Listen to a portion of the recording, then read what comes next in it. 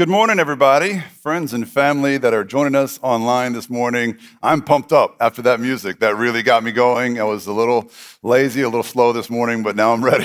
That music got me there. I want to thank our story worship band for getting us going. And wow, we're excited to be here, even though this is our seventh straight week of online-only worship. Wow, it's really good to be here still. Listen, I don't know how you're doing, all of you. I don't know where you're at.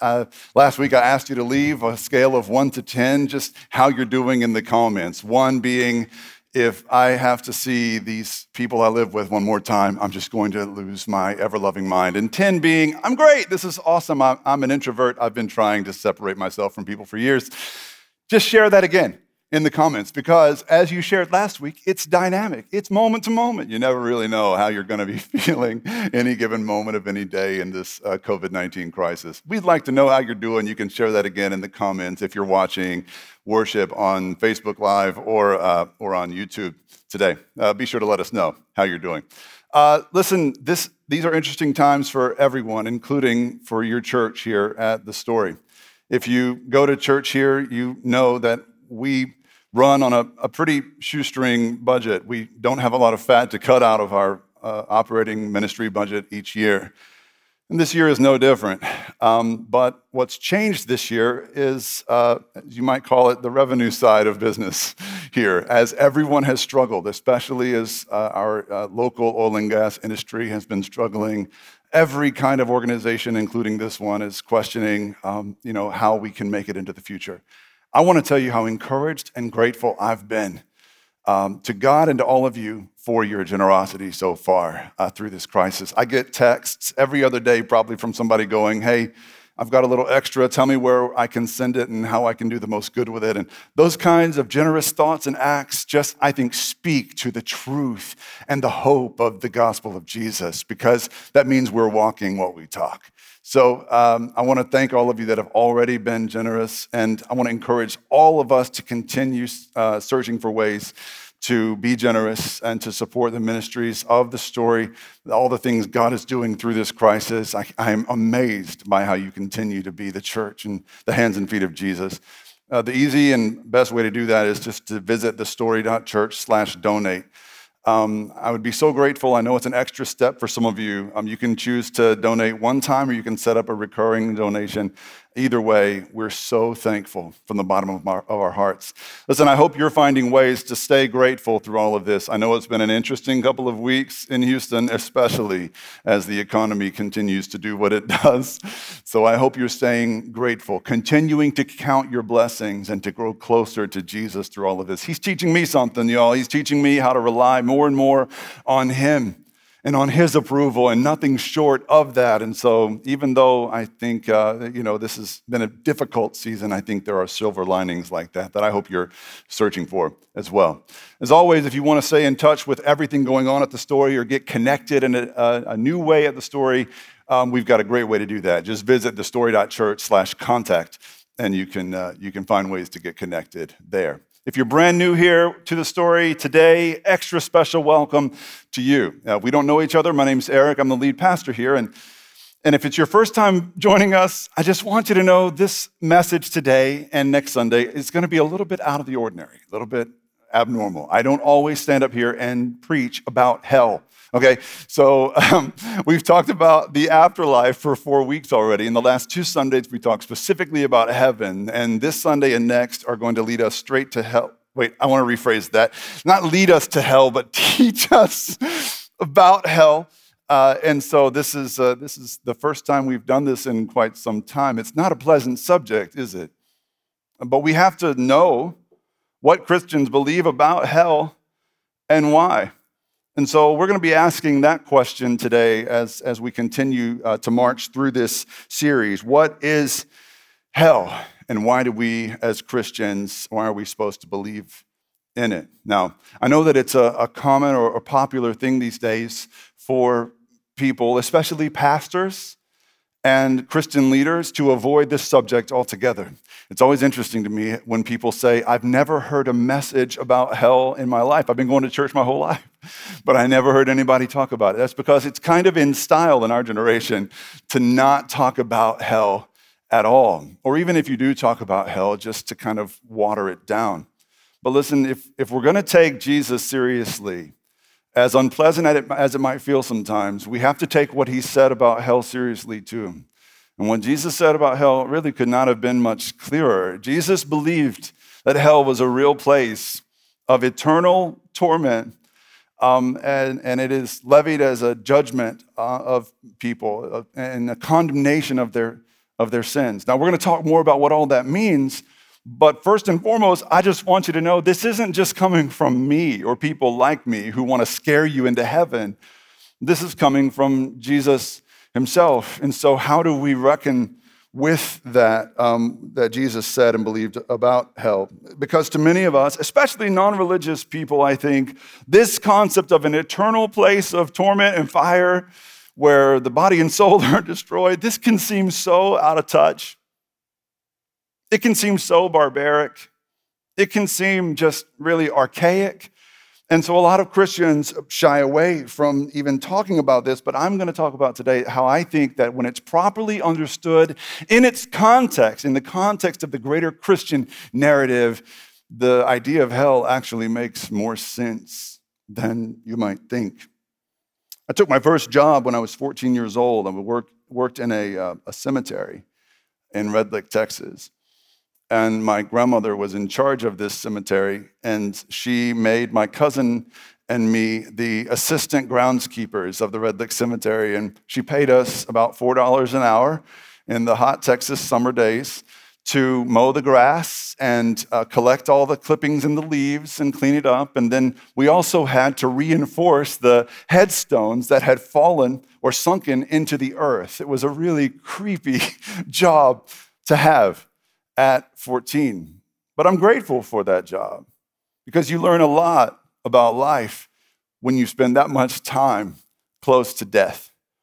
And these lessons that I learned are lessons that most young people in America are not privy to anymore because we've shooed death away into the institutional world of hospitals and nursing homes and funeral homes, and we don't really access death the way people used to, but when you do, it teaches you something about life itself. I learned two big lessons working in that cemetery.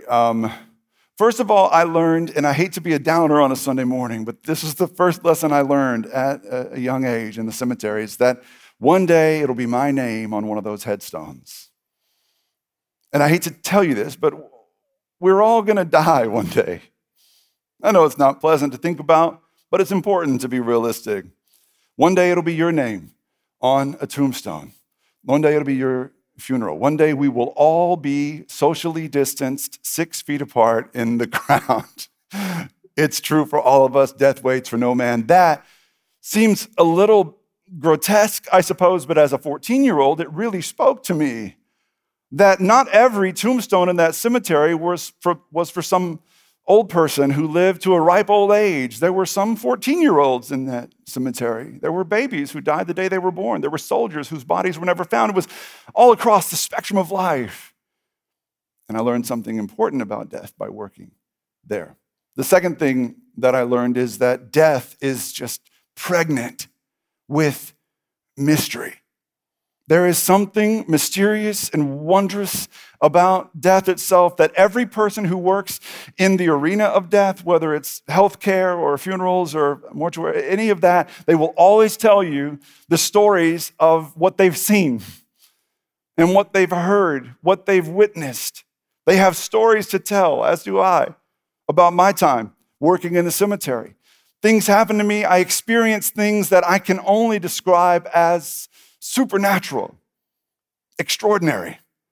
And I remember feeling in that cemetery that no matter how long I worked there, even after the heebie-jeebies wore off and I wasn't scared anymore, I always felt like I wasn't alone. I always felt like I was surrounded or somebody was watching me at all times. It was weird. And I can't just chalk it up to happenstance or just a feeling. It was a real experience. And so there's something that was instilled in me in an early age about the afterlife. And death taught me that. Being around death taught me that, okay? And I'm grateful for that today. It's not something that a lot of us experience anymore, that kind of closeness to death. Now, I think that I continued believing in the afterlife even when I stopped believing in God. Isn't that weird? Like later in my life, when I became an agnostic and an atheist, I still believed that life went on beyond life, beyond death. And that was because of what I experienced at that first job of mine. Now, most Americans do believe that life goes on beyond death. Between 72 and 78% of Americans believe in heaven. Only 50% of Americans believe in hell. So the 78% number is about the same as Americans who believe in God. And so what this tells you is that there are a bunch of people in America who still believe in God and still believe in heaven, but really struggle with this idea of a judgment day. The idea that we will face judgment for our sins. A lot of us are really okay with the idea that we'll be rewarded for our good decisions in life, but we struggle with the idea that we'll be judged for our bad ones. And that's telling a little bit, I think, about our culture and how self-centered our culture and we, frankly, can be sometimes. And there are, I think, among Christians who still believe in hell, Christians who still talk about hell as a real place, there's a lot of hesitation these days because we face a lot of criticism from secular-minded people who say that our belief in hell is mean and that it's judgmental and that it's in some ways bigoted to say some people are going to have hell to pay for the lives they've lived. We even face criticism from more sophisticated Christians who say that we shouldn't talk about hell that way anymore. Even though Jesus did, he didn't really mean what he said. And so sometimes we pull back from the conversation. But here's what I really think. I think more people believe in hell than that 50% statistic would lead you to believe. I think there is, among sophisticated secular circles, a deeper-seated belief in judgment and hellfire, a secret secular belief in hell beneath the surface. I've seen it since this COVID-19 crisis has struck. It's been really interesting to watch the secular world's response to an apocalyptic event like this one. And you see it in the media. I've seen it in social media. There's one very famous atheist who's kind of made a living on making fun of Christians or criticizing Christians for being too mean, for being judgmental, for wanting to send people to hell all the time. And then last week when the oil prices crashed, he took to social media and he said, maybe these oil prices are the universe telling big oil it can go to hell. I found that really interesting that someone who's made a living on criticizing Christians for sending people to hell is now sending people to hell. And I guess it's only mean to believe in hell whenever you disagree with the guest list, whenever you disagree with who's going there. There's an actress named Jamila Jamil who is very popular. I'll just be honest and tell you, she has said some of the most vile things I've ever seen on Twitter. And that's saying a lot because it's Twitter. But she said some extraordinarily vile things about unborn defenseless babies, including her own. And it's been a little tough to see some of the things that she has said. But then this past season sort of brought out a different side in her. And she took to Twitter in the aftermath of COVID-19 and the quarantine, and she said, I can't help but wonder if this virus is the clapback from Mother Earth that we've been waiting for. Now, just to be clear, this is where we are now. Atheists and some secularists are now suggesting that there is, in fact, an intelligent force in the universe that exacts justice, sometimes in the form of the death penalty, hundreds of thousands of death penalties as punishment for human sin. That's a very interesting phenomenon to pay attention to. Okay, Enough about what other people are saying and thinking about the afterlife or hell. What do Christians believe about this concept, and why do we believe it? As part of this series, you probably have noticed that we're talking a lot about NDEs, these near-death experiences, stories that people share when they die for a time and are brought back from death and they live again. And so they come back telling stories, many of them about what they experience. And we've talked about the heavenly stories. We've talked about the ones where people experience the light and love of God, and those were the fun stories to hear. But as we'll see today, not all of these NDE stories are heavenly. I have an overdose. The ambulance comes, they pick me up, and all I remember is that they're loading me up into the back of the ambulance. And I hear this voice that says, just give up. I had known from some time in that afternoon that I was dying. I never thought to pray, never thought about God. I knew that there was no life after death, and so the thought of death was just extremely terrifying because it just means end. I went into a spiral of depression, and it led me to active alcoholism at 21 years of age. My dad checked me into a hospital, and the second night that I'm there, my vision instantly went black. I'm now down, descending lower and lower into nothingness. And I just keep falling and falling and falling. It feels like somebody grabs me and drops me in this outer darkness. And I start racing down this black tunnel. And so as I'm going down, the next thing that comes to my head is, oh my God, I died and I'm going to hell. The people encircled me and kind of started leading me. As we journeyed, I'm aware I can't see anything anymore. It's pitch black. One study done of people who reported near-death experiences, and 23% actually had hellish experiences. So not every near-death experience is blissful. At this point, I'm feeling more and more anxiety, more and more pain than I felt on my worst day alive. There was no doubt in my mind, the hell of the Bible, this is where I am, this is where I'm going to be forever. It's almost like there's an absence of hope, there's an absence of love, it's the absence of God. All right, so listen, you can choose to believe these stories or not. I find them compelling, but you might just think, well, they're anecdotal, they're nice stories, but that doesn't mean they're true. Okay, that's fair enough. What I want you to know is that stories like these, while they're interesting, are not the reason why Christians believe that hell is real. The reason why we believe that hell is real is because of Jesus. Jesus, you can take him or you can leave him. You can say he's God and he had everything right, or you can say he was a failed prophet and he had everything wrong. But you can't pick and choose with Jesus. And Jesus talked incessantly about hell. Jesus had more to say about hell than everyone else in the Bible put together. He was always hoping and trying to warn people about hell. Why? I can only assume he warned us about hell because we're in danger, because there's something we should be watching out for.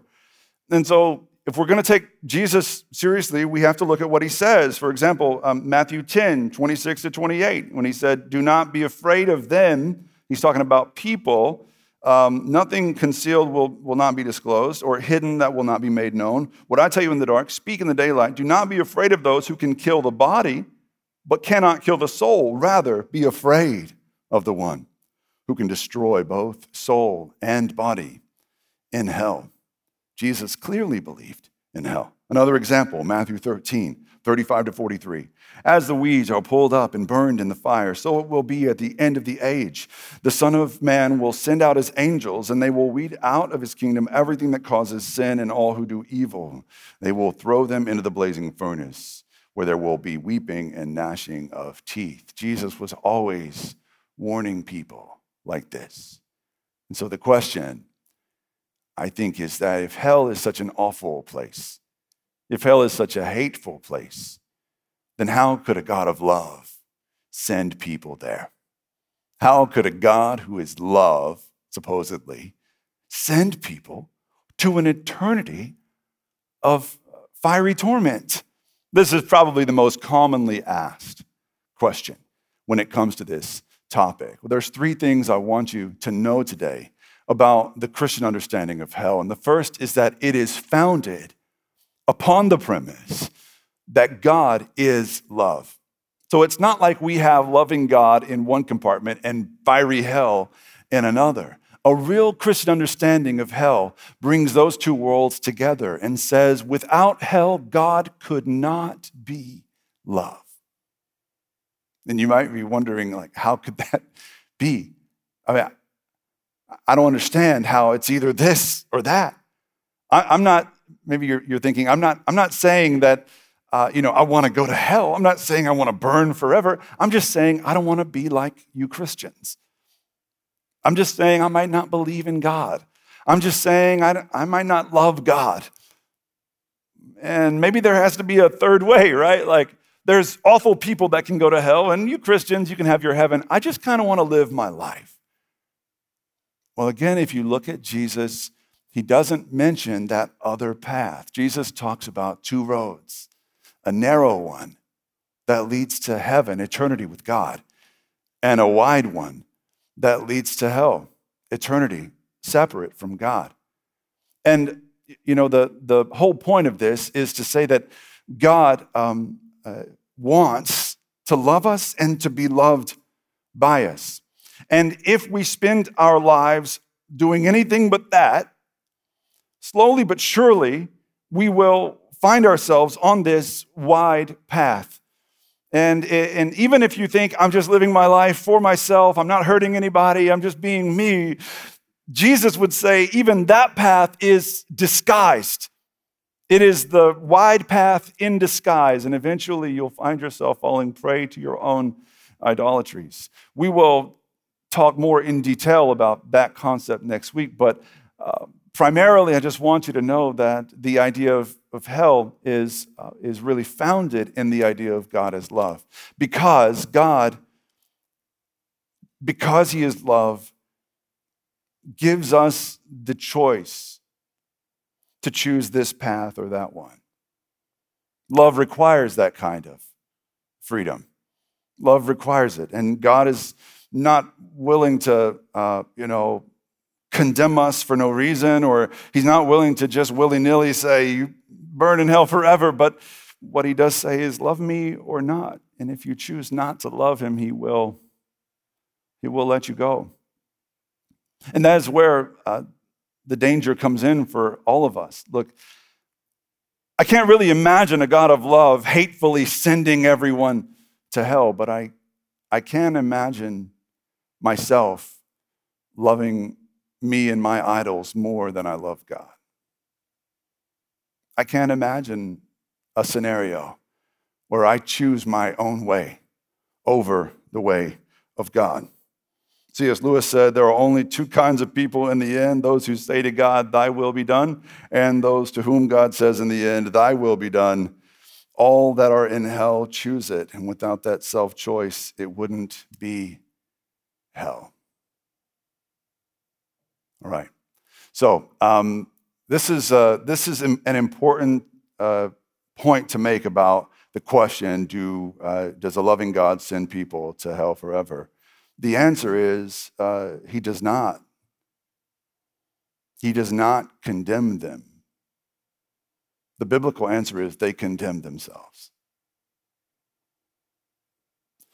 The God who is love does not condemn anyone to hell.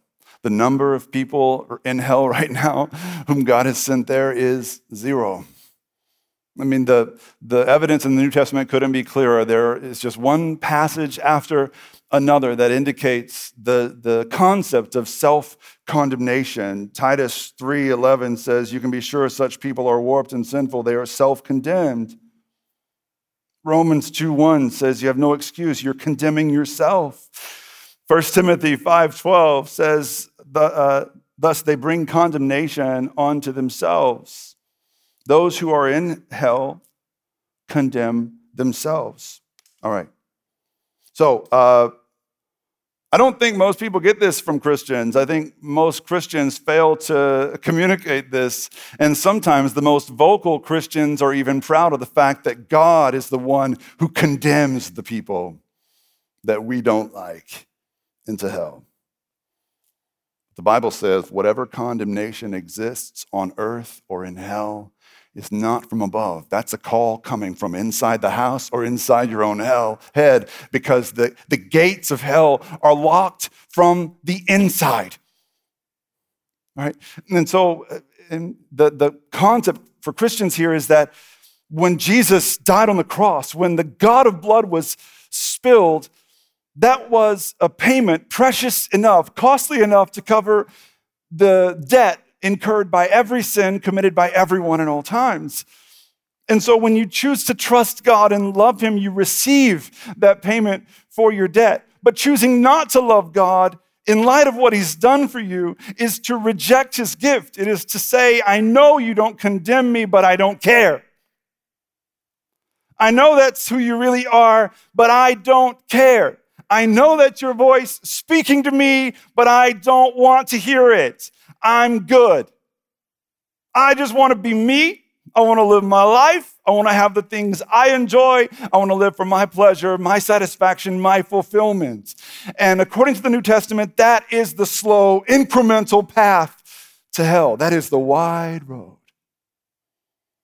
Because you were created for one true purpose, and that is to know God and love God, and to be known and loved by God. Whatever condemnation remains in your life is coming from within you and not from God. That's so important to understand when we talk about the Christian idea of hell.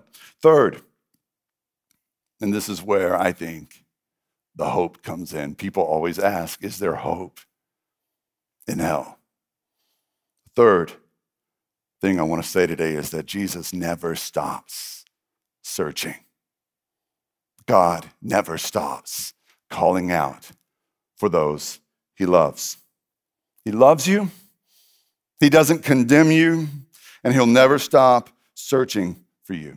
The earliest Christians had this weird belief that we don't really talk about much anymore unless you go to a church where you say the Apostles' Creed and you say that part where Jesus descended into hell. And it's another case of the watering down of this idea, because in a lot of churches, they take that line of the creed out.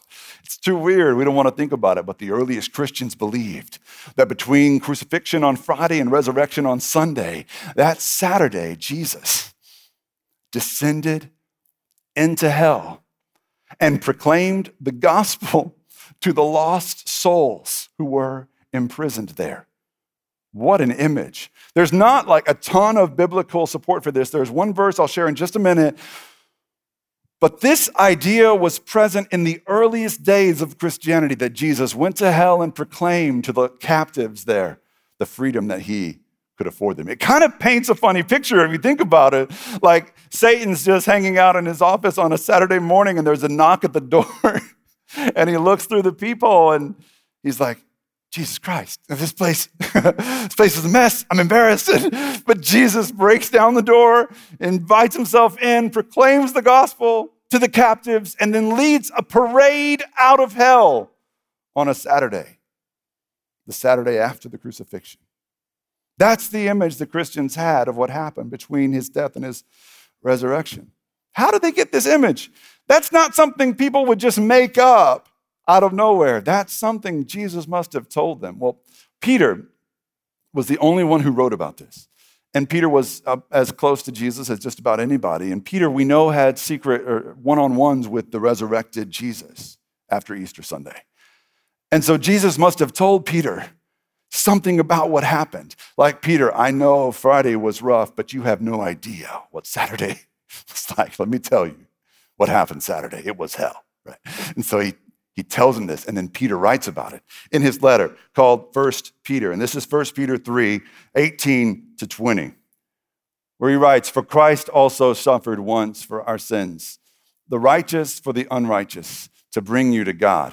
He was put to death in the body, but made alive in the spirit.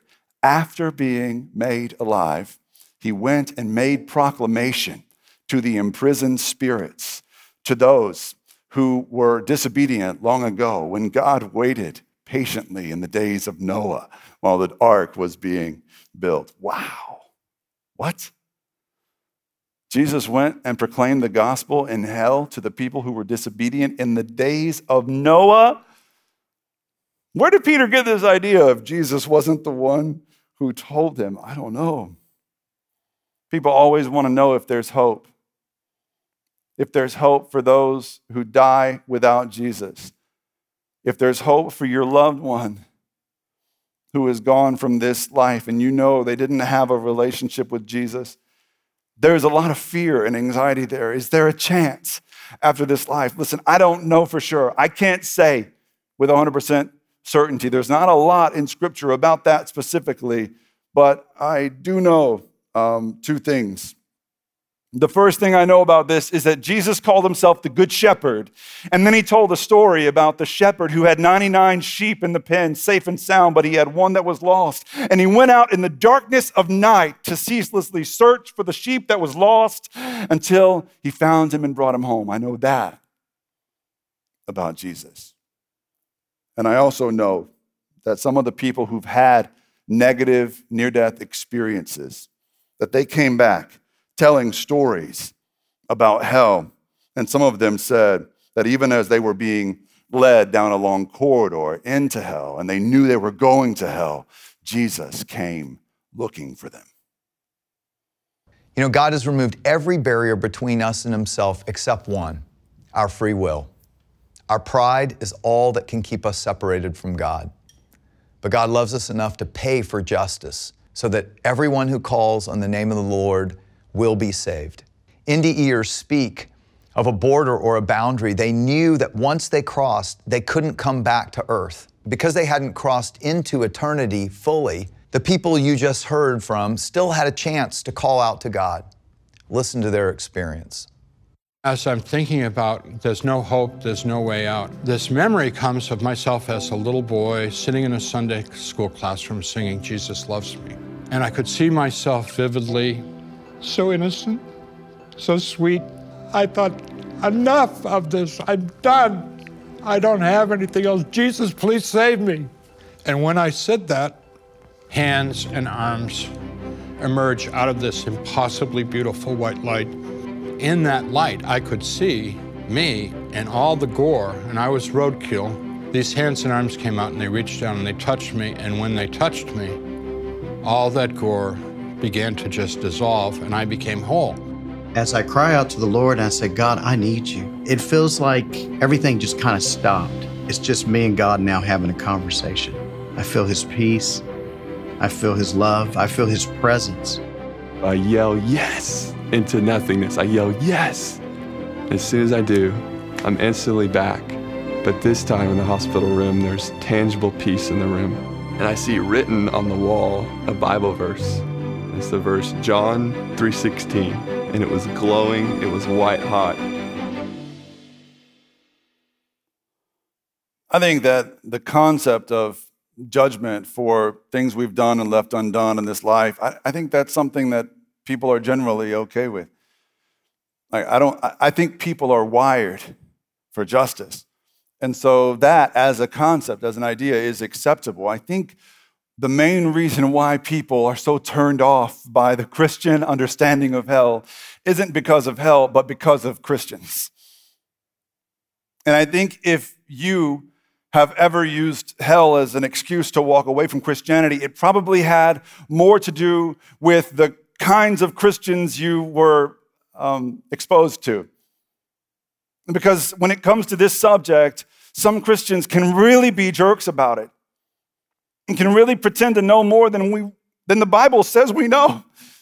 I grew up in the Bible Belt. I know what it's like to be around Christians who seem to know for sure who's going to hell, even though the Bible says they don't. Only God above knows. They knew somehow. What a miracle, right?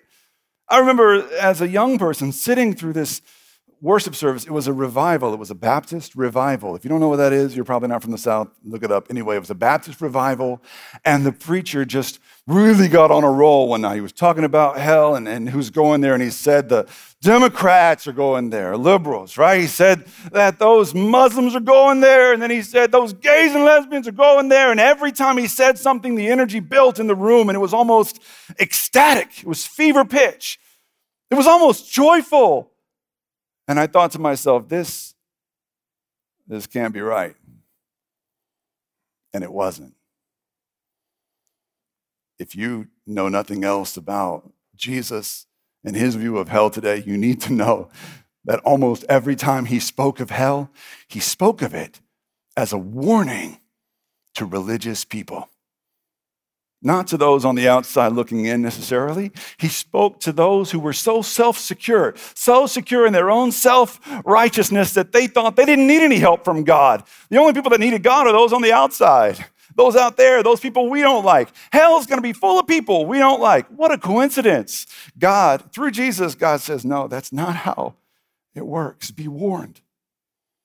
Because your religion, your religious identity can't save you either. That's just one more thing you can attach yourself to, one more thing you can love more than God. Jesus spoke about hell and fire and danger and judgment, not to scare non-religious, secular people. He raised the warning flag so that we would all know that we're in some kind of danger here, that we're all susceptible to this, because it's not really a matter of God falling out of love with us. It's not really a matter of God ceasing to speak to us, which are unthinkable things in the Christian's mind. It's really a matter of God continuing to love us, but we don't care as much as we used to. We don't need it like we once did. It's really a matter of God continuing to speak to us, but we're not listening for it because we're good. And that's a danger that we can all relate to. That's a trap that we can all fall in. That's why Jesus spoke so often on the subject, because he loves you and he doesn't want that for you. He wants you to walk this better path, to this better place, to live in his love and his light forever. And he came to show us how to walk that path, and it's so simple. There's no 10-step plan. There's no list of rules you must follow to a T. There's just a relationship of love. There's just a word of trust. God, I can't do this by myself. I need you. God, I'm not perfect. Forgive me. God, save me from myself. That's it. If you want to feel a sense of security in the face of this fearful vision of hell, all you need to do is say, God, I love you more than anything.